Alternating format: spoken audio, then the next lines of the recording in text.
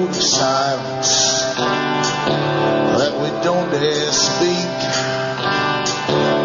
There's a wall between us and a river so deep. We keep pretending that there's nothing wrong. There's a code of silence and it can't go on.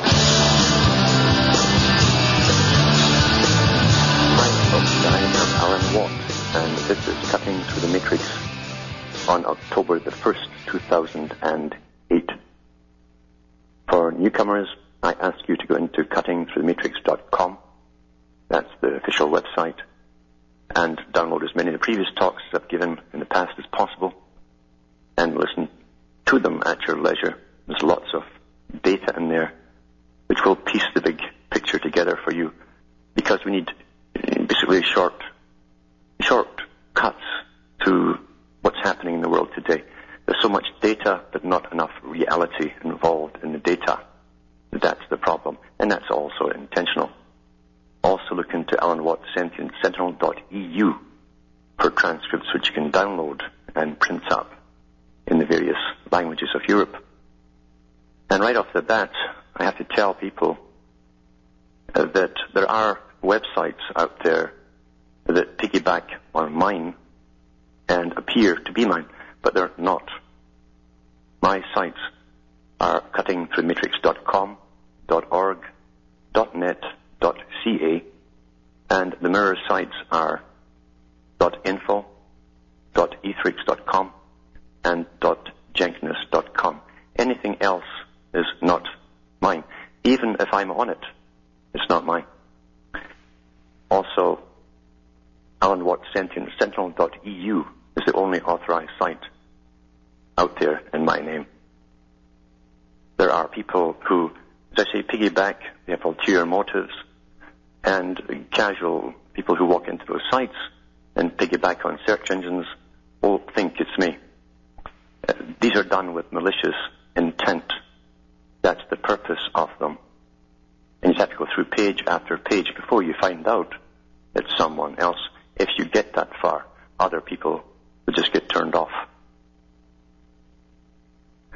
So much is happening in the world today that people haven't a clue what goes on in the information business. They're preoccupied with the media, what the media gives them, but they don't know there's a war going on with information.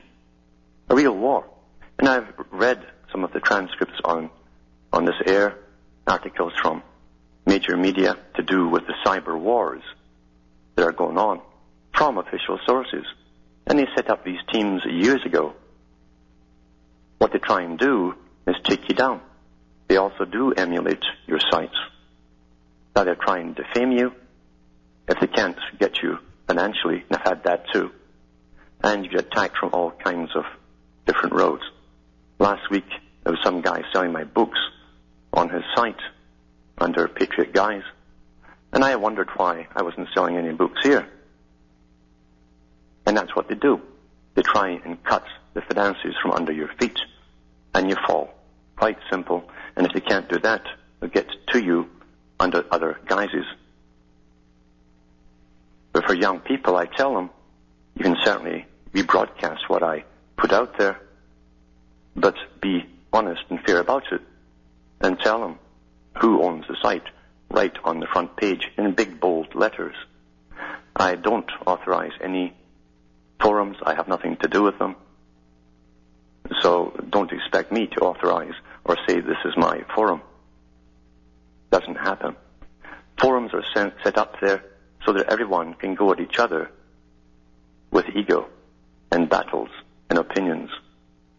And in the cyber wars, you haven't a clue who you're talking to. You haven't a clue. And they do have them out there, working for military agencies, going through all these chat rooms and dragging people down into the mud. I'll be back with more after this falling break.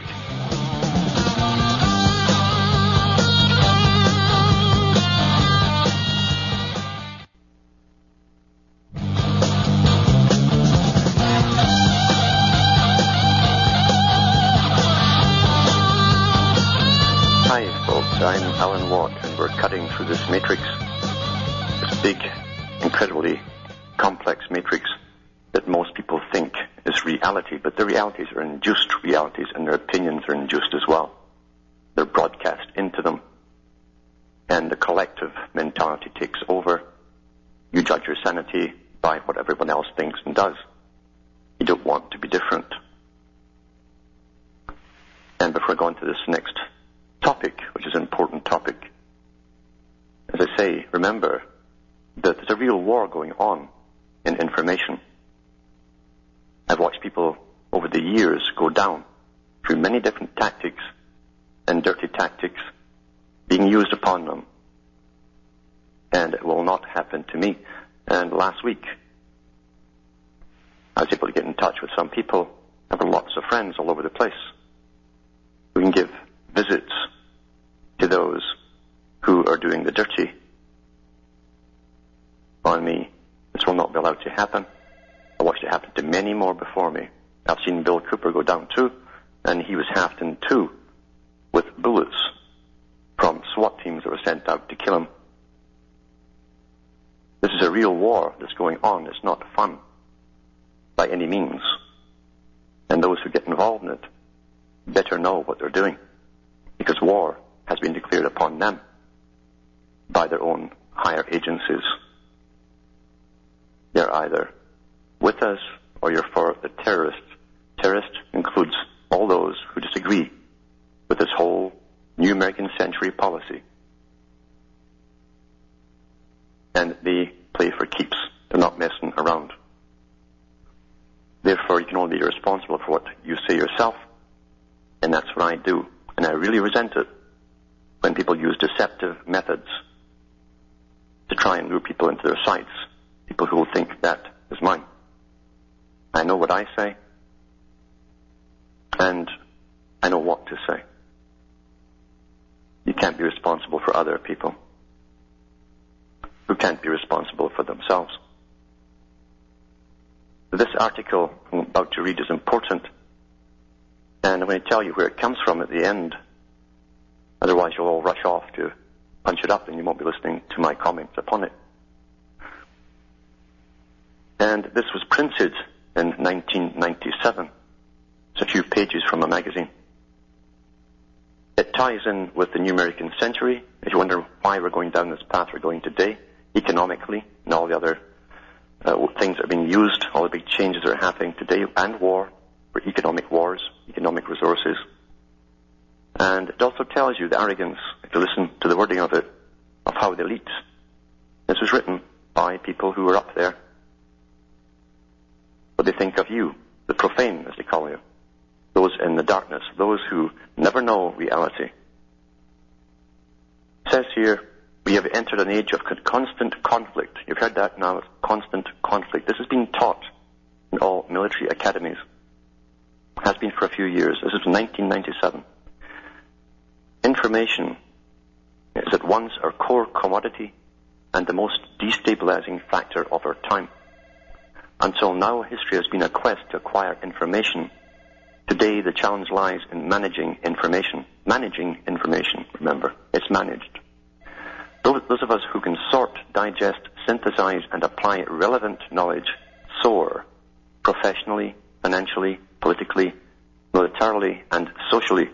We, the winners, are a minority. This is by those at the top. This is also ties in, as I say, with the New American policy or the New American Century agenda and the project for a New American Century, which Pearl and Wolfowitz and all those characters at the top belong to. This is from the 90s. For the world masses, that's all of you out there, devastated by information, they cannot manage or effectively interpret. Life is nasty and brutish and short-circuited. General pace of change is overwhelming, and information is both the motor and signifier of change. Those humans in every country and region who cannot understand the new world, or who cannot profit from its uncertainties, or who cannot reconcile themselves to its dynamics, will become the violent enemies of their inadequate governments, or of their more fortunate neighbors, and ultimately of the United States. We are entering a new American century in which we will become still wealthier. Now he's talking about his own higher class. Culturally more lethal. Think about that. And increasingly powerful. We will excite hatreds without precedent. What do we hear in 2001? They hate us. Our targets hate us. Our targets, you see, hate us. Doublespeak. We live in an age of multiple truths. He who warns of the clash of civilizations is incontestably right. Simultaneously, we shall see higher levels of constructive trafficking between civilizations than ever before. The future is bright, and it's also very dark. More men and women will enjoy health and prosperity than ever before, yet more will live in poverty or tumult, if only because of the ferocity of demographics. There will be more democracy. Then they define it, that deft liberal form of imperialism, and greater popular refusal of democracy. One of the defining bifurcations of the future will be the conflict between information masters and information victims. There's a war on for your mind, you see. In the past, information empowerment was largely a matter of insider and outsider, as elementary as a division of society into the literate and illiterate, while superior information, often embodied in military technology, killed throughout history. Its effects tended to be politically decisive, but not personally intrusive, once the raping and pillaging were done. Technology was more apt to batter down city gates than to change the nature of the city. The rise of the modern West broke the pattern, whether speaking of the dispossessions and dislocations caused in Europe through the introduction of machine-driven production, or elsewhere by the great age of European imperialism. An explosion of disorienting information intruded even further into Brodel's structure of everyday life. Historically, ignorance was bliss. Today, ignorance is no longer possible, only error.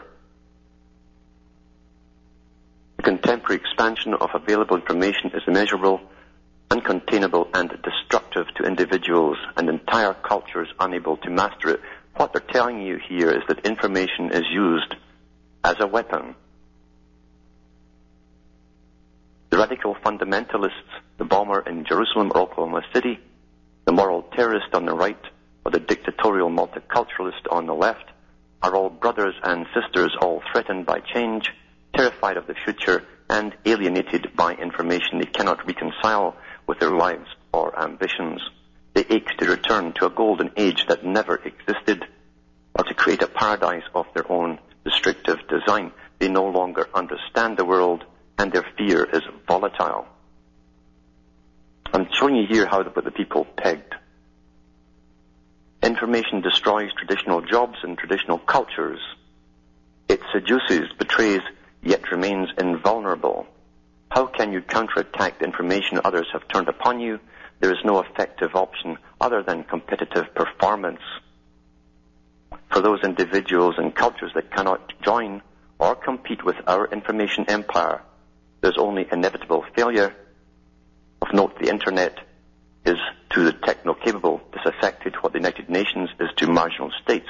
It offers the illusion of empowerment and community. The illusion. The attempt of the Iranian mullahs to secede from modernity has failed, although a turban corpse still stumbles about the neighborhood. Information from the Internet to rock videos will not be contained, and fundamentalism cannot control its children. Our victims volunteer. Telling you that through information they will also conquer. The giving of a corrupt culture which they rule will overtake the world. These non-competitive cultures, such as that of Arabo-Persian Islam, or the rejectionist segment of our own population, are enraged. Their cultures are under assault. Their cherished values have proven dysfunctional, and a successful move on without them. The laid-off blue-collar worker in America and the Taliban militiamen in Afghanistan are brothers in suffering. It's a truism that throughout much of the 20th century, the income gap between top and bottom narrowed, whether we speak of individuals, countries, or in some cases continents. Further, the individuals or countries could make it on sheer muscle power and the will to apply it. Could work harder than your neighbor and win in the marketplace. There was a rough justice in it, and it offered near ecumenical hope. That model is dead. Today there's a growing excess of muscle power, an age of labor-saving machines and methods. In our own country, we've seen blue-collar unions move from center stage to near irrelevance. The trend will not reverse. At the same time, expectations have increased dramatically. There's a global sense of promises broken, of lies told. Individuals on much of the planet believe they have played by the rules laid down for them. In the breach, they often have not, but only to find that some indefinite power has changed those rules overnight. Try the banking system, etc. The American who graduated from school or high school in the 1960s expected a good job that would allow his family security and reasonable increasing prosperity. For many such Americans, the world has collapsed, even as the media tease them with images of an ever richer, brighter, fun world from which they are excluded. These discarded citizens sense that their government is no longer about them, but only about the privileged. And I'll back with more from this article, then I'll tell you later where it's from. And it's very, very important and interesting. See you in a minute.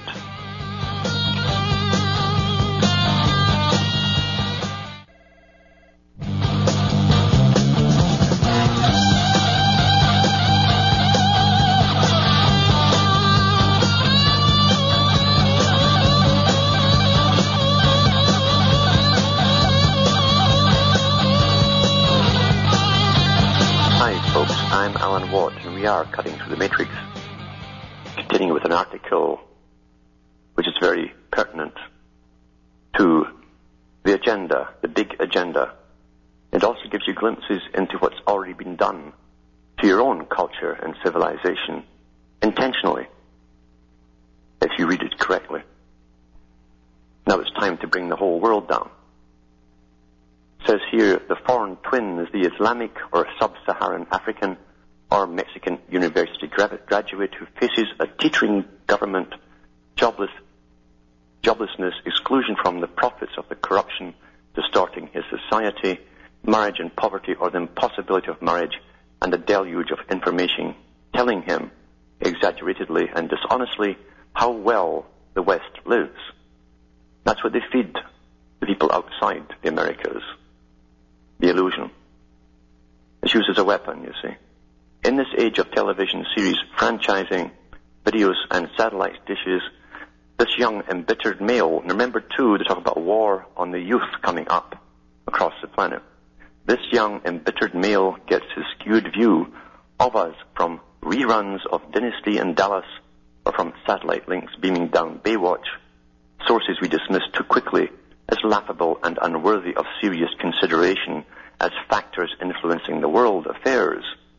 But their effect is destructive beyond the power of words to describe. You see, that's already been done on the American culture by those who rule America. Now they're using it across the world. Hollywood goes where Harvard never penetrated, and the foreigner unable to touch the reality of America is touched by America's irresponsible fantasies of itself. He sees a devilishly enchanting, bluntly sexual, terrifying world from which he is excluded, a world of wealth he can judge only in terms of his own poverty. Most citizens of the globe are not economists. They perceive wealth as inelastic, its possession a zero-sum game. If decadent America, as seen on the screen, is so fabulously rich, it can only be because America has looted one's own impoverished group or country or region. Adding to the cognitive dissonance, the discarded foreigner cannot square the perceived moral corruption of America. He can't see how it's already been destroyed morally. A travesty of all he has been told to value with America's enduring punitive power. How could a nation whose women are all harlots stage Desert Storm? It's an offense to God, and there must be a demonic answer, a substance of conspiracies and oppression in which his own secular, disappointing elite is complicit. This discarded foreigner's desire may be to attack the great Satan, America, but America is far away for now. So he acts violently in his own neighborhood. He will accept no personal guilt for his failure, nor can he bear the possibility that his culture doesn't work. The blame lies ever elsewhere. The cult of victimization is becoming a universal phenomenon, and it is a source of dynamic hatreds. What they're telling you is how much they despise those who will not, as Darwin said, keep up and adapt in the survival of the fittest game, because remember, they believe in this. It is fashionable amongst American intellectuals, elites, to decry American culture with our domestic critics amongst the loudest in complaint, but traditional intellectual elites are of shrinking relevance, replaced by cognitive, practical elites. Figures such as Bill Gates, Steven Spielberg, Madonna, or our most successful politicians, human beings who can recognize or create popular appetites, recreating themselves as necessary. Contemporary American culture is the most powerful in history and the most destructive of competitor cultures. While some other cultures, such as those of East Asia, appear strong enough to survive the onslaught by adaptive behaviors, there's your Darwin again, you see, most are not. The genius, the secret weapon of American culture is the essence that the elites despise. Ours is the first genuine people's culture. It stresses comfort and convenience, ease, and it generates pleasure for the masses. It generates pleasure for the masses. We are Karl Marx's dream and his nightmare. Secular and religious revolutionaries in our century have made the identical mistake, imagining that the makers or the workers of the world or the faithful just can't wait to go home at night to study Marx or the Quran. Well, Joe Sixpack, Ivan Tupichny, and Ali Krat would rather Baywatch. America has figured it out, and we are brilliant at operationalizing our knowledge, and our cultural power will hinder even those cultures we do not undermine. There's no peer competitor in the culture or military department. Our culture empire has the addicted men and women everywhere clamoring for more, and they pay for the privilege of their disillusionment.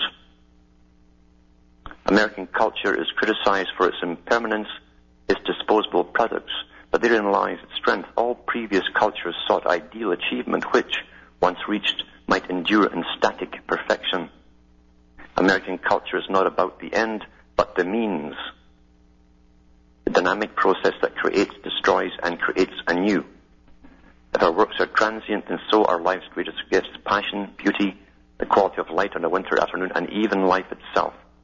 American culture is alive. This vividness, this vitality is reflected in our military. We do not expect to achieve ultimate solutions, only constant improvement. All previous cultures, general and military, have sought to achieve an ideal form of life and then fix it in cement. I'll be back with more about this agenda, which is in action right now, after this break.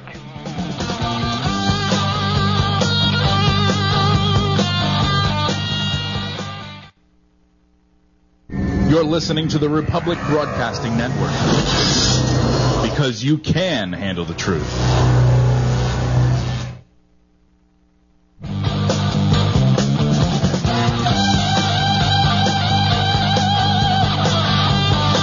Hi folks, I'm Alan Watt, and we're cutting through the matrix.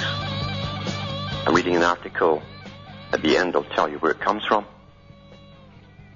And it might not surprise you at this stage to tell you that every officer in the U.S. military has been taught this content from right through the whole 1990s to do with what's happening today, why it's happening, and where it's going. It says ours is also the first culture that aims to include rather than exclude. I'm showing you how they're using it as a weapon. And I should also mention that back in the 1960s, early 70s, the Royal Institute of International Affairs, the Council on Foreign Relations had their big meeting in England to decide which culture industry would give the culture to the world. Now here they're telling you they're using it as a weapon, but first you see that to use it on their own people, to break them and separate them There's no opposition to government. Now it's to be used abroad using the same culture.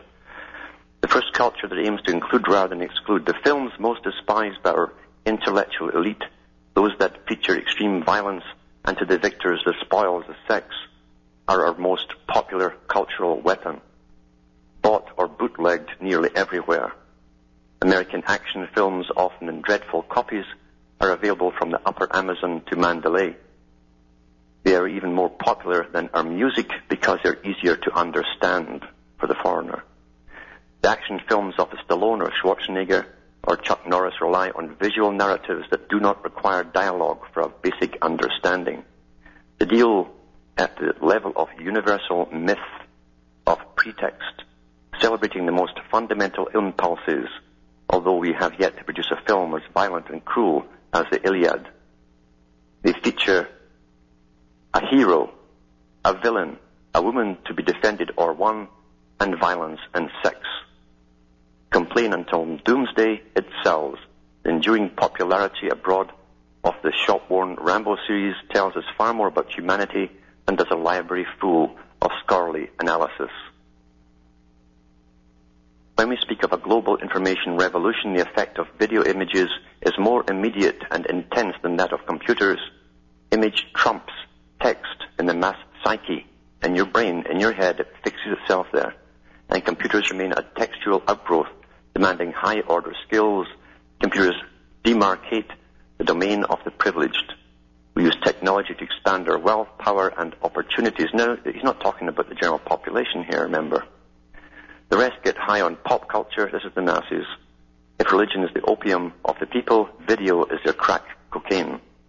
When we and they collide, they shock us with violence, but statistically, we win. As more and more human beings are overwhelmed by information or dispossessed by the effects of information-based technologies, there will be more violence. This is the fact that you're going to have no privacy. Information victims will also see no other resort. As work becomes more cerebral, those who fail to find a place will respond by rejecting reason. You will see countries and continents divide between rich and poor in a reversal of 20th century economic trends. Developing countries will not be able to depend on physical production industries because there will always be another country willing to work cheaper. The have-nots will hate and strive to attack the haves. You're talking about 30, 40 years war. Remember, I've read these articles before from the Department of Defense. And I'm filling in little places here for you in between that to show you why it's happening, or why it's going to happen. And we in the United States will continue to be perceived as the ultimate haves. Perceived, mere perception, not reality. States will struggle for advantage or revenge as their societies boil. Traditional crime, terrorism will be the most common form of violence, but transnational criminality, civil strife, secessions, border conflicts, and conventional wars will continue to plague the world, albeit with the lesser conflicts statistically dominant. In defense of its interests, its citizens, its allies, or its clients, the United States will be required to intervene in some of these contests. We call them contests. We will win militarily whenever we have the guts for it. There will be no peace. There will be no peace. Remember that phrase, 100 years war. At any given moment for the rest of our lifetimes, there will be multiple conflicts in mutating forms around the globe. Violent conflicts will dominate the headlines, but cultural and economic struggles will be steadier and ultimately more decisive. What we're hearing right now, banks going under. The de facto role of the U.S. armed forces will be to keep the world, not the U.S., but the world, so it's international. Your military is international. The world safe for our economy, that's the elites, and open to our cultural assault. To those, do you hear that part too? Open to our cultural assault. They're assaulting the other nations with the culture. If you don't accept it, you die. To those ends, we will do a fair amount of killing. We are building an information-based military to do that killing. I'll repeat that for the hard of thinking. We are building an information-based military to do that killing. There will still be plenty of muscle power required, but much of our military art will consist in knowing more about the enemy than he knows about himself, or what's happening right home in all the countries of the West. Data collection about you. All information collection is about you. manipulating data for effectiveness and efficiency and denying similar advantages to our opponents. This will involve a good bit of technology, but the relevant systems will not be the budget vampires, such as manned bombers and attack submarines that we continue to buy through inertia, emotional attachment, and the lobbying power of the defense industry. Our most important technologies will be those that support soldiers and marines on the ground, that facilitate command decisions, and that enable us to kill accurately and survive amid clutter, such as multi-dimensional urban battlefields. Multi-dimensional urban battlefields. Last week I read about regiments coming home to the U.S. from Iraq, and now they're working alongside the police for urban warfare. The only imaginable use for most of our submarine fleet will be to strip out the weapons, dock them tight, and turn the boats into low-income housing. That's their little joke on the poor. There will be no justification for billion-dollar bombers at all. For a generation and probably much longer, we will face no military peer competitor. Our enemies will challenge us by other means. The violent actors we encounter often will be small, hostile parties possessed of unexpected, incisive capabilities, or simply of a stunning will to violence, or both. Renegade elites, not foreign fleets, should worry us. The urbanization of the global landscape is a greater threat to our operations than any extant or foreseeable military system. We will not deal with wars of realpolitik, but with conflicts spawned of collective emotions, sub-state interest, and systemic collapse. Hatred, jealousy, and greed, emotions rather than strategy, will set the terms of the struggles. Then it goes on and on and on to tell you about the wars will be economic wars, and how they're going to basically loot the planet to make sure their system survives. They'll loot the planet of all its resources, which again, I read the history of, starting with Britain in the 1500s and free trade, and in the Royal Institute of International Affairs, turning the world into a world of servants.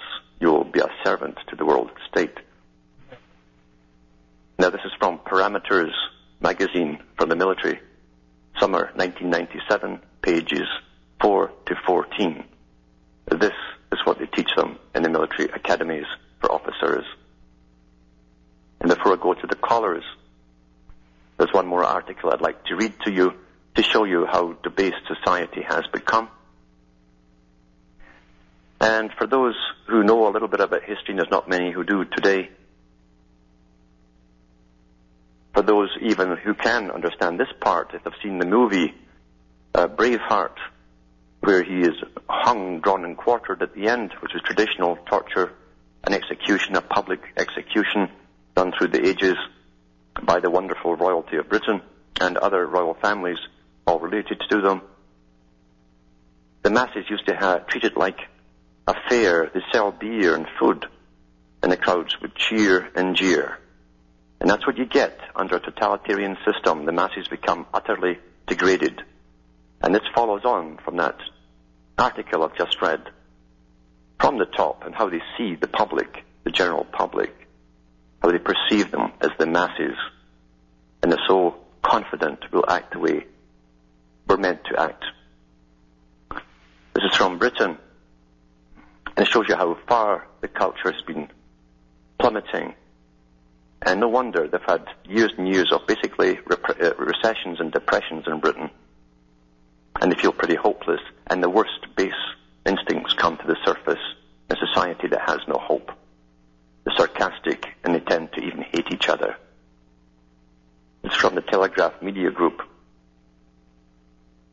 I think it's today, in fact. It's October the 1st, 2008. Suicide teenager urged to jump by baying crowd. A teenager jumped to his death after being egged on by a group of onlookers who were taking photographs and filming the tragedy on their mobile phones. By Nick Britton. It says here, Sean Dykes, 17, plunged from the top of a city centre car park after police negotiators spent 3 hours trying to talk him down. A 300-strong crowd had gathered underneath, with a few shouting abuse at him and urging him to jump.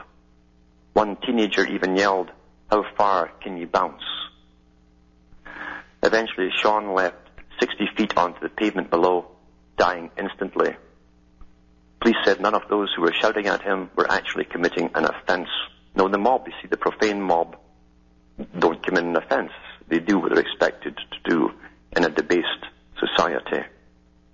You see, their culture was under attack too for a long time. You must debase your own cultures and dominate the people completely before you can use them as cannon fodder to dominate others. That's from the last article. It says here, Superintendent Andy Hall of Derbyshire Police said it was a disturbing and shocking reflection on society when people feel inclined to do that. Then it goes on about the rest of how it all happened. And you get your usual tut, that's nasty and awful, etc. from prominent figures of the town.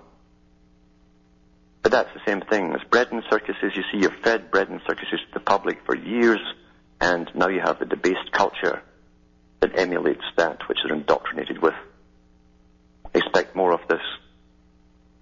One day they'll be gathering at your door when the cops are smashing it down or putting holes through it with bullets, and they'll be cheering them on. Sad comment, but true. Now we'll go to the phones now, and we've got Tom from Pennsylvania. Are you there, Tom? Alan?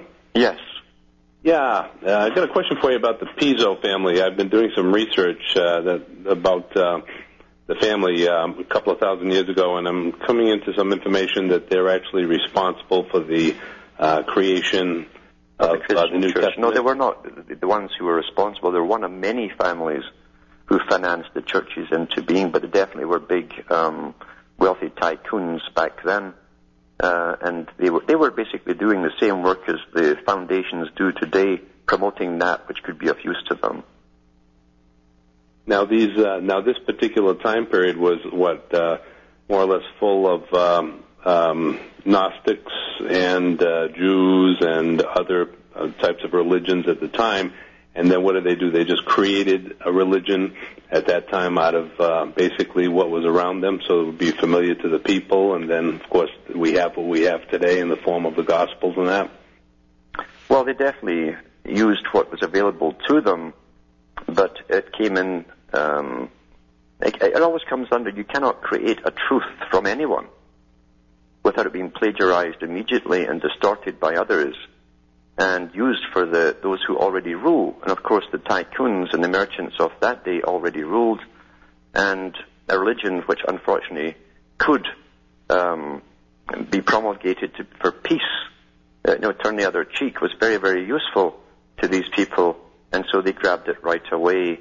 And even before Constantine created or authorized it to be included within the Roman Empire's religions, even before that, there were powerful groups working on it to use it to their own advantage. But that would be the same with any truth in any era. Now, I had spoken to you once before about the combining of the New Testament with the Old Testament to give us the Bible of today. Is that when that melding process occurred, roughly around the 15th, 16th century, or was it already happening before that?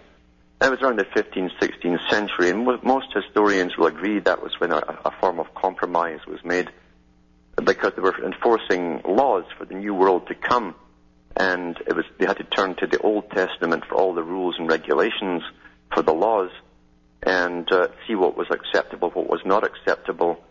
And they wanted also a judicial system to come out of it, a new type of judicial system that had a pretense of giving the person a chance to survive. Before that, if you were charged with any crime against the king, you were simply hung on the spot.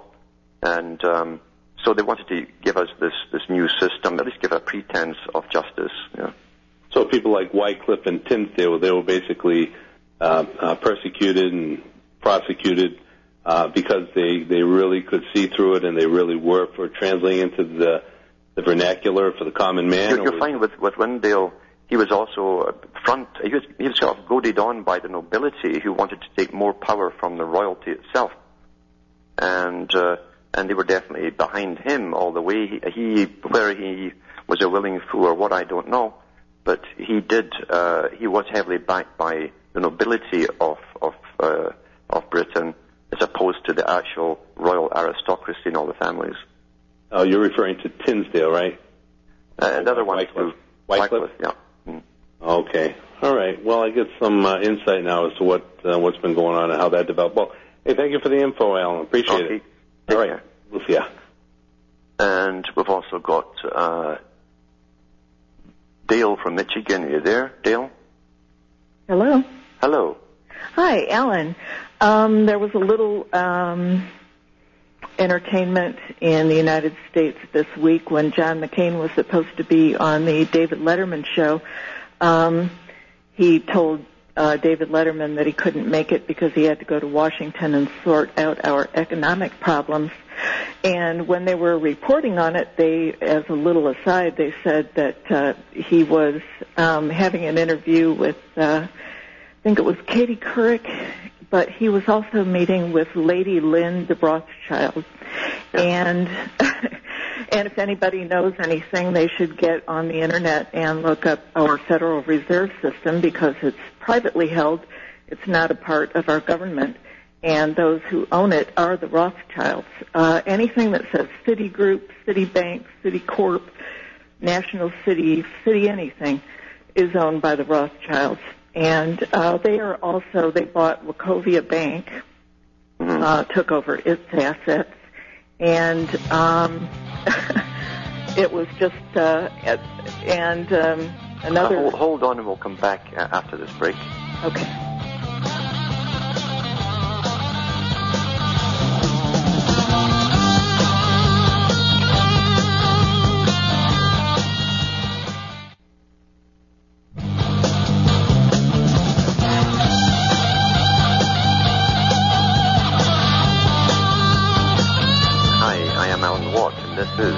The Matrix, and we're talking to Dale from Michigan. Are you still there, Dale? Yes. Yes, what else did you want to say there? Oh, there's a really good video on the Internet called Ring of Power, and it goes into the empire of the city, and I can't vouch for all of it. It goes into, like, the conspiratorial background of Jesus Christ and how it was... who it was supposed to be and everything, and how I know, they've got an awful spin on everything, but that's the intent of it. Yeah.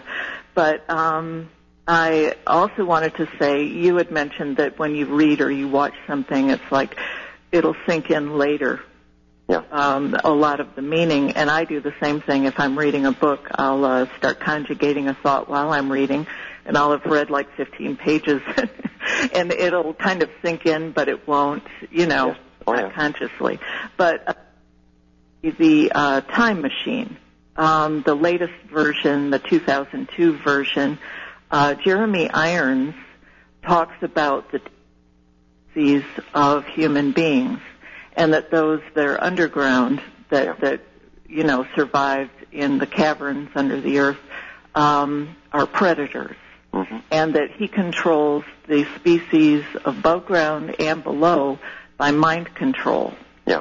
And that if he didn't control them, that within a matter of months they would consume the entire food supply, which are the humans on the surface. Yeah. But I'm always looking for more information on symbolism, and I've bought all kinds of books, and sometimes dream symbology also helps you out. I had a dream when I was a kid about cannibals that came up from the underworld that would take people below and chop them up into like a human salad and feed on them. And I kept having this dream until I finally followed them underground and killed them, and then it was like everybody came back to life and went up to the surface. But when you look up cannibalism, it stands for incest, which is what these people are into. I mean, completely. It's also Cain and Abel. Cain destroys Abel, and you have cannibal, you see. Yeah, and I thought it was really interesting in Melchizedek in the Mystery of Fire, Manly Hall says that the Freemasons are not really Freemasons, they're Frere Mason, which is Brotherhood of the Sun, and that they are the offspring of Cain, and that they are rapacious. I mean, he says this. Well, that's with pride. You got to understand that Freemasonry teaches them as they go up the ladder that it's their right and duty to prey upon the profane masses. Yeah. Yeah. Yep. And you wonder what it is that makes us profane. I know. If you look at the military, just look at the military emblems, watch them marching, how they square up and all the rest of it. They're a purely Freemasonic institution, and how they salute. You know, the sal, you're actually saluting the sun. You're actually putting the hand over the one eye. That's the eye of Ra. Everything in the military is Freemasonic. You start every journey from ancient Egypt to the day. You look at the stelas with the left, by the left foot forward. That's how it starts, the long, long march. So the cult is all around you at all times, and the public see it not. And these guys run your entire system from the top to the bottom and give you rituals on television every day. But that's the music for the end of the night. And from Hamish and myself up in Ontario, Canada, it's good night. And may your God or your gods go with you.